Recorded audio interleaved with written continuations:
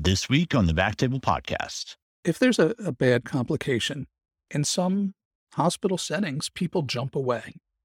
I didn't jump away. I stepped right up. I made sure that I was there. But the people who jumped away were the people who were ultimately held responsible. And one thing to remember is that in some settings, especially Philadelphia, there are more lawyers out of work than doctors, and they'll take any case. There's no doubt about it that there are some bottom feeders. The majority of them are good attorneys, and sometimes a suit will be brought just because the family is irate, but it doesn't mean they're going to find an expert witness who's going to agree with them. And that's the key in many malpractice cases.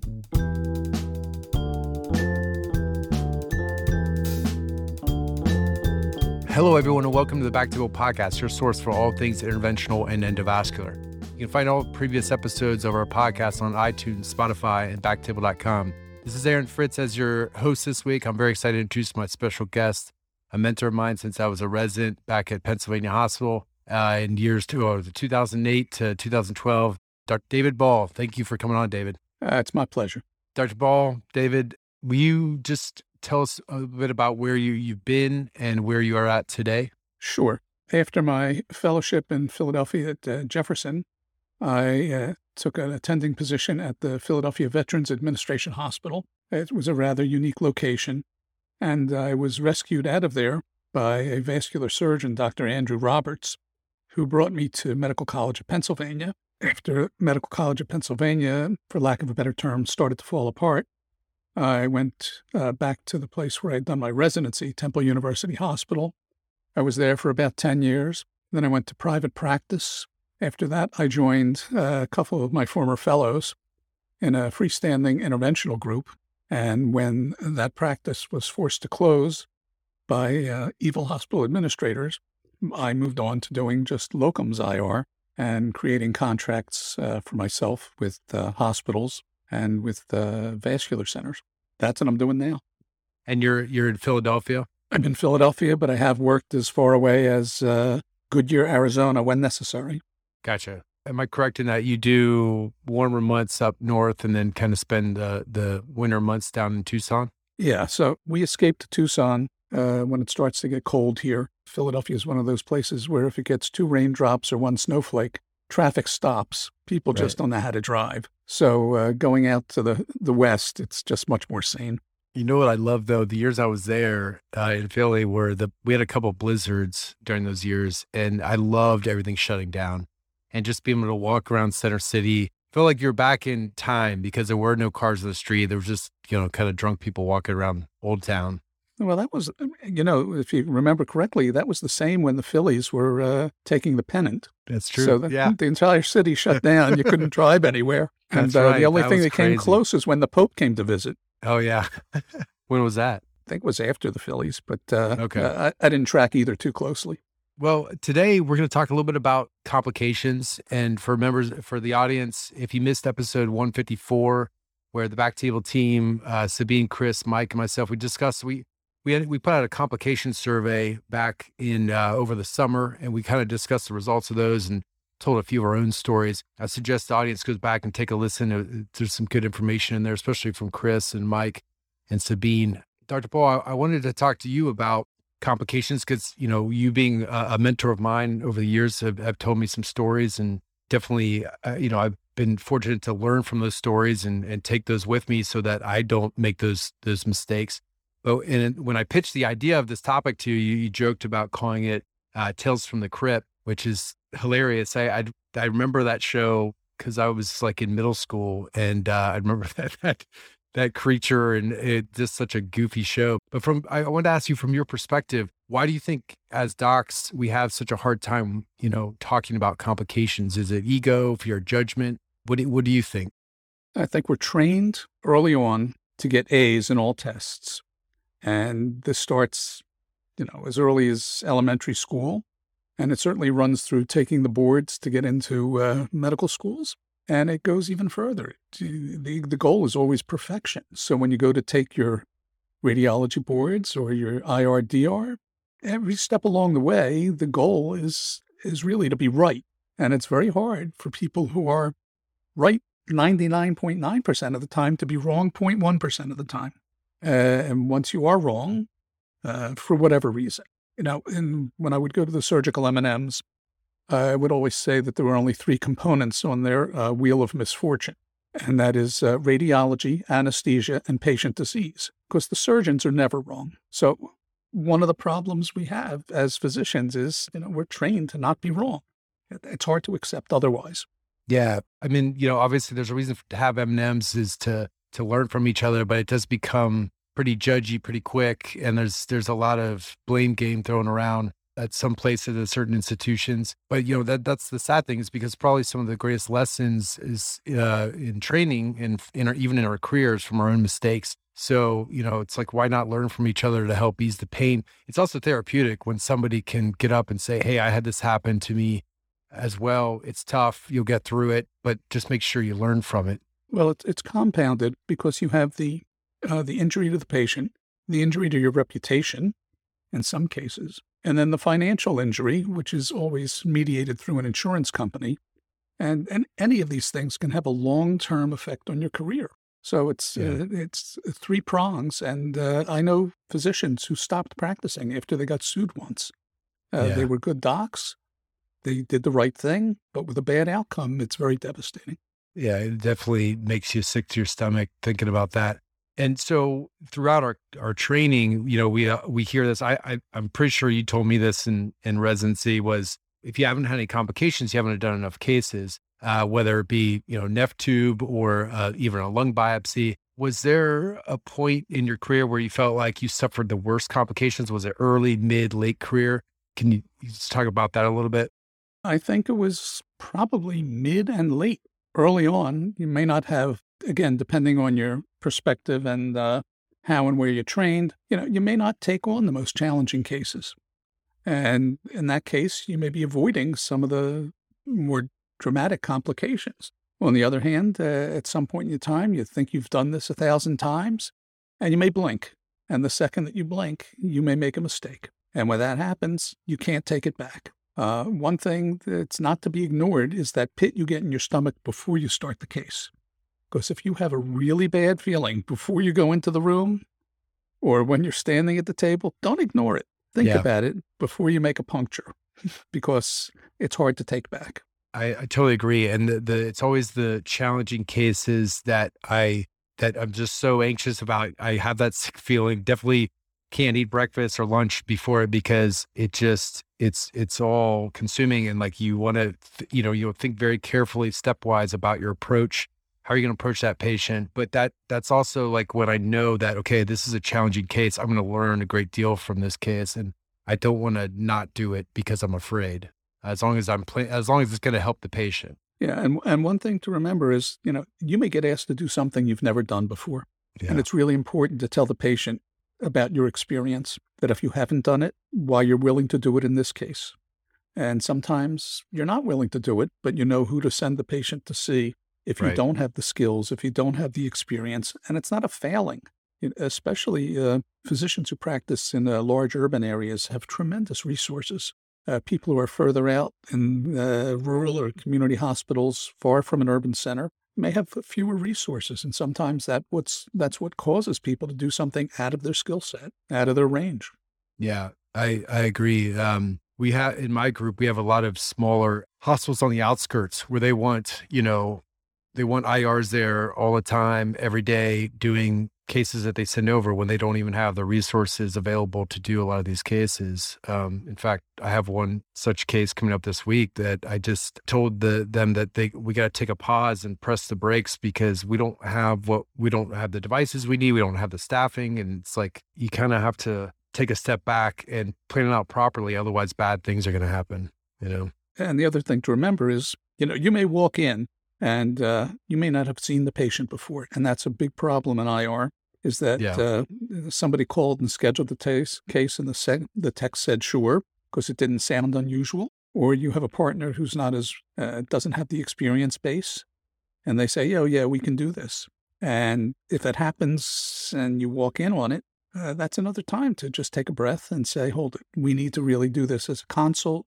We really need to go over everything with the patient before we start. Yeah.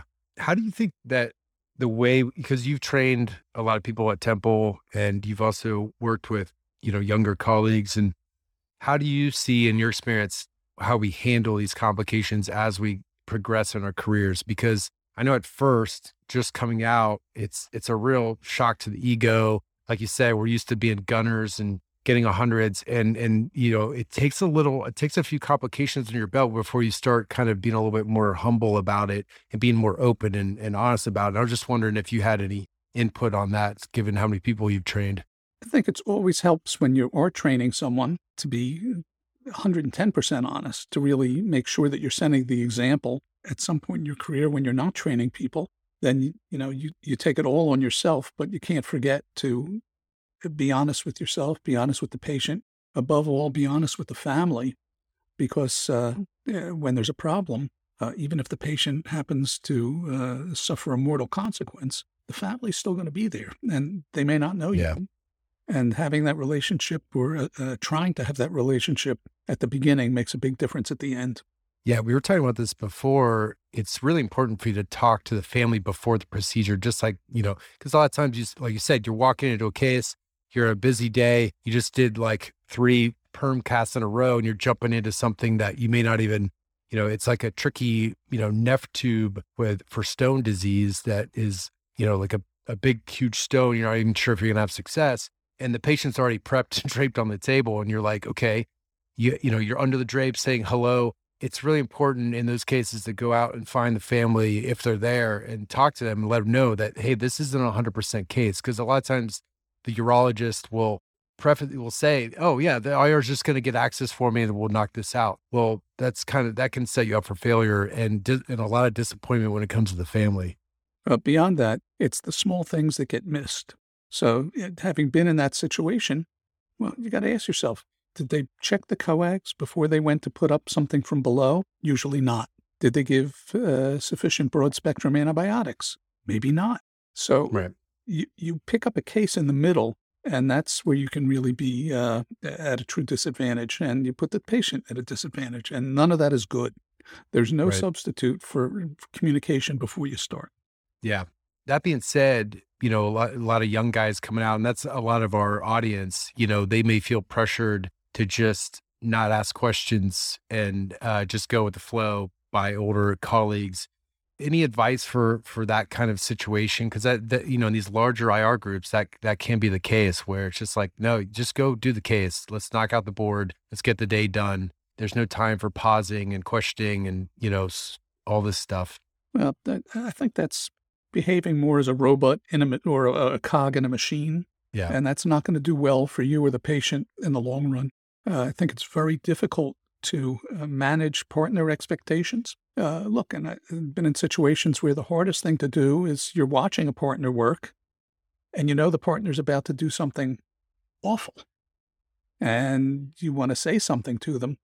And at the same point in time, you're not responsible for them, but you're in a very compromised position just standing in the control room.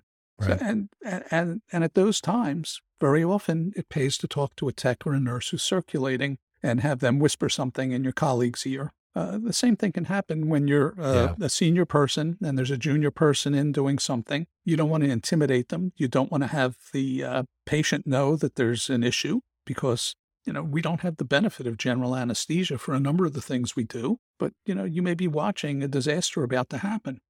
You have to use the tools that you have. And typically that would be a nurse or a tech who you can catch their ear, or with a hand signal, have them come over to the door and just try and defuse things as best you can. Sometimes you can't. And sometimes it's going to happen no matter what you do, and you feel partially responsible. But it's the operator's hands that really are in control. Yeah. So I wanted to jump into, if you're okay with it, maybe a couple stories, if you would be willing to share a complication that you maybe learned the most from. So I'd say I've had only 2 complications where a patient died. The first one was when I was a participant with a gastroenterologist performing a rendezvous procedure, where I placed a transhepatic guide wire, and the gastroenterologist snared it and was about to do a sphincterotomy with a hot loop, and the patient was prone on the interventional table. And the patient happened to be a nurse at the facility. Everybody knew the players all knew each other. And about 10 seconds after the gastroenterologist energized the loop to do the sphincterotomy, patient had a cardiac arrest. We immediately started to resuscitate the patient, but there were issues that we hadn't thought about in the past. Some of them had to do with who was administering the medication. For the most part, it was the nurse from the GI unit. Some of them had to do with the ability to monitor adequately pulse ox and pressures. And this was at a point in time where not all these things were done routinely. We worked on the patient for about 40 minutes, couldn't get her back. And the gastroenterologist was in tears. I was in tears. There was not a dry eye in the entire room because, what had happened in that instant. Went back and looked at things. What did we do? Nobody had ever seen anything like this. Gastroenterologists never had a problem like this. So we spoke with the family. They were very understanding. They did not bring legal action against anybody. But the patient went on to have a postmortem, which is very important when you don't know what's going on. And it turned out she had a hyperacute massive MI. So gastroenterologist hadn't suspected that the patient had severe coronary artery disease. The woman was in her 50s. I certainly didn't expect it. And, we underestimated the patient's risk factors. And I guess when the loop was energized, somehow she got a dysrhythmia, and that was it. And that was bad. And how do you learn from it? I think more effective workups of patients who are undergoing unusual procedures, having a good baseline of preoperative testing, but also making sure that all the operators, especially in these combined or rendezvous procedures, are really using the same standard of care and how patients are monitored. I think it's better now than it was in the mid-90s. I think we have better trained nurses. Pretty sure that we have better trained technologists, and it's just knowing what you're up against before you get in there. The other patient that I had who succumbed was a well-known attorney, and he was referred from a suburban hospital, not a small hospital, large suburban hospital, with the diagnosis of renal artery stenosis. He had failed multiple medications. He had been on medication to treat multiple sclerosis, and he was otherwise in pretty good health. Did a straightforward angioplasty, and the focal pinpoint to renal artery stenosis at the origin looked unchanged, and went back with a balloon that was a millimeter or two bigger. Angioplasty it again, no change. And I said, gee, does this person have a diagnosis of neurofibromatosis? I mean, what do we not know about the patient? No, didn't have a diagnosis of neurofibromatosis because it looked like that sort of smooth pinpoint lesion. At that point, Hamas stents had become available, pre-mounted on balloons. Use a guide to put the stent in place, took it up to the appropriate diameter, and the patient had chest pain. We did our follow-up arteriogram, and he had a retrograde dissection to the aortic root, basically a type A dissection from renal artery stent placement. Wow. No one ever saw anything like this before. So we spoke with the family, whisked him over to CT. He had not had a pericardial tamponade, but you could see the dissection plane going back to the valve. He did not have acute aortic insufficiency. He went to the ICU to be monitored for blood pressure control. His renal artery was fine, but everything else had fallen apart. And went back a little further in his medicine history. And it turned out he was taking a medication called beta-serone, which was an injection used to treat multiple sclerosis. And there were reports in the literature that it caused vascular weakness. It could cause aneurysms. There were no reports of dissections, but it was not a drug that was seen commonly in our practice. The patient spent, 7 to 10 days in the ICU. I saw him every day. When I went on vacation, I called and spoke to the wife and the people in the ICU. And patient ended up not getting aortic surgery. Surgical team had declined to operate. He went home, and about 2 or 3 weeks later, his wife went to the basement to get something, and when she came upstairs, he was dead at the kitchen table. I got called because the hospital where he was taken to the ER didn't want their name on a chart, and they wanted me to come to that emergency room and pronounce the patient dead. And I said, yeah, as an IR, honestly, this is not something that I feel comfortable doing. He's dead and he's in your ER. So I stayed in touch with the family. I went to the patient's funeral. I was not a pallbearer, but I was there as they walked past, and they knew I was there. And eventually, the patient brought suit, but not against me. The patient's family brought suit against the surgeons who refused to operate. Because what I did had unforeseeable. No way could have predicted this complication, but the life-saving surgery probably should have been done. So, these are the two worst complications in my mind that I've had. And, when I saw patients with MS in the future, I always checked to see if they were taking beta-serone. That's the only learning point I had from that is, is a patient on steroids or is a patient taking beta-serone? Because anything that can cause weakness of a vessel wall is something you really have to be cognizant of. Yeah. And also, just like you emphasized, was clear communication with the family always and every day. I mean, I'm sure that obviously it wasn't your fault. It was a random thing, but just so that they know you're there available to answer all questions and help with the process. I think that probably helped you avoid, being involved in that suit as well, I would think.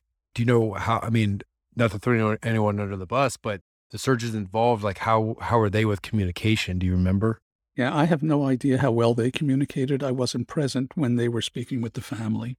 Yeah. And it's always hard to figure out, was this a cardiologist and a surgeon decision? Was it a vascular surgeon's decision, or was it a cardiothoracic surgeon's decision? If there's a bad complication, in some hospital settings, people jump away. I didn't jump away. I stepped right up. I made sure that I was there. But the people who jumped away were the people who were ultimately held responsible. And one thing to remember is that in some settings, especially Philadelphia, there are more lawyers out of work than doctors, and they'll take any case. There's no doubt about it that there are some bottom feeders. The majority of them are good attorneys, and sometimes a suit will be brought just because the family is irate, but it doesn't mean they're going to find an expert witness who's going to agree with them. And that's the key in many malpractice cases. Need to find an expert witness who will say, yes, this person did something wrong, violated a standard of care. Right. Now, do they have to do that before they file a suit? Or typically for a case, for a suit to be certified, there has to be a physician who can say, yes, this violated a standard of care. But at least in Pennsylvania, I know it's that way. I don't know if it's that way in every state. Cases have to be certified in order to go forward. I've been sued for performing a nephrostomy that caused the patient's serum creatinine to decrease. So if you can think about how ridiculous that is. Yeah. Oh my gosh. When I got the notice of suit, I didn't wait to talk to the attorney who represented the institution. I called the office, the attorney's office directly, and I said, you really don't understand why this was done. You really don't have a clue as to what the benefit was that I provided to the patient. So if you want to go down this pathway, you're going to look like a fool. And the next day I was dropped. So well, that saved you a whole lot of headache. I don't think most people would just have not slept that night and gone through the hospital's, attorney, and oh my gosh, that's bold of you to do, but look, that saved you a whole lot of headache. That's amazing. And look, there's cases where you may just put a PICC line in a patient, and something awful happens to the patient further down their hospitalization. And these sort of shotgun suits where they're just going to pick every name on the chart, they come back and eventually may get dropped, but it can rattle you when you're young, and it's an annoyance later on in your career. And very often, a few times I had spoken to the attorneys, and I said, drop me now, drop me later, but you're going to drop me. So those are the minor things. Those are the minor issues. Well, David, thank you for sharing those stories. Those are gut-wrenching to hear about. I'm sure that it caused you a lot of sleepless nights, and even to this day, it's got to be pretty stressful to talk about it and relive it. So we appreciate you sharing those with us. I was going to just wrap things up with any final thoughts or advice for our audience on dealing with complications, any pearls, things that you learned along the way that you haven't already mentioned. No, you just have to own them. You're the person doing the procedure. It's inevitable. It's going to happen. And don't deny them. Just, you have to step up and own them. Yeah, I appreciate it. I mean, because what's your take on apologizing or spending a lot of time with the family and or patient and just saying, look, this is a complication. It was unexpected.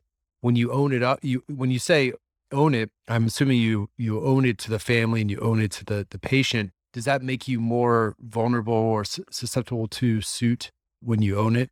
I think there's a general feeling among defense attorneys for physicians that you shouldn't do that. And you may actually end up incurring some additional liability. But I think there's a difference between saying, I feel really bad, I'm sorry, this was unforeseen, and just coming out and saying, I totally screwed up, I shouldn't have done this. So it's a very fine line. And the other thing is, for things that occur in a hospital setting or a corporate setting, there's other parties involved. Yeah. And they often have their own policies and procedures. So before one immediately turns around and says mea culpa, I think it's to your benefit to know what your resources are within the corporation or within the hospital. Because very often in a hospital setting, they'll want to have a family meeting. Right. They'll tape record it. They may video record it. And this involves hospital administrators, hospital attorneys. So risk management. Risk management. It's a very things that occur in a hospital are more complicated. Yeah. I think things that occur in your OBL are a lot more straightforward, and things that occur in an outpatient setting where you have a corporation maintaining ownership and administering, it's close to the same way it is in a hospital where you feel a little bit hamstrung about what you can say and what you should say. Right. Appreciate those pearls, Dr. Ball. I appreciate spending the time to come on. And to our listeners, thanks again for tuning into the show. Again, you can find all previous episodes of our podcast on iTunes, Spotify, backtable.com. If you really like what we're doing, please leave us a review on iTunes. Have a great day. Thanks, David. Hey, Aaron, anytime. Thank you so much for listening. If you haven't already, make sure to subscribe, rate the podcast 5 stars, and share with a friend. If you have any questions or comments, direct message us at @_backtable on Instagram, Twitter, or LinkedIn. Backtable is produced and hosted by myself, Aaron Fritz, and co-hosts Chris Beck, Sabine Dond, Michael Barraza, Brian Hartley. Our audio team lead is Kieran Gannon, with support from Caleb Hodson and Ness Smith-Savadoff. Design and digital marketing led by Brian Schmitz, with support from Subi Syed. Article and transcript support by Taylor Robinson and Vivek Prasad. Social media and PR by Ann Dang. And newsletter by Lauren Fang. Intro and extra music is Ripperoo by Skeptic Moon. Find us on Spotify or at local live music venues in New Orleans, Louisiana. Thanks again for listening, and see you next week.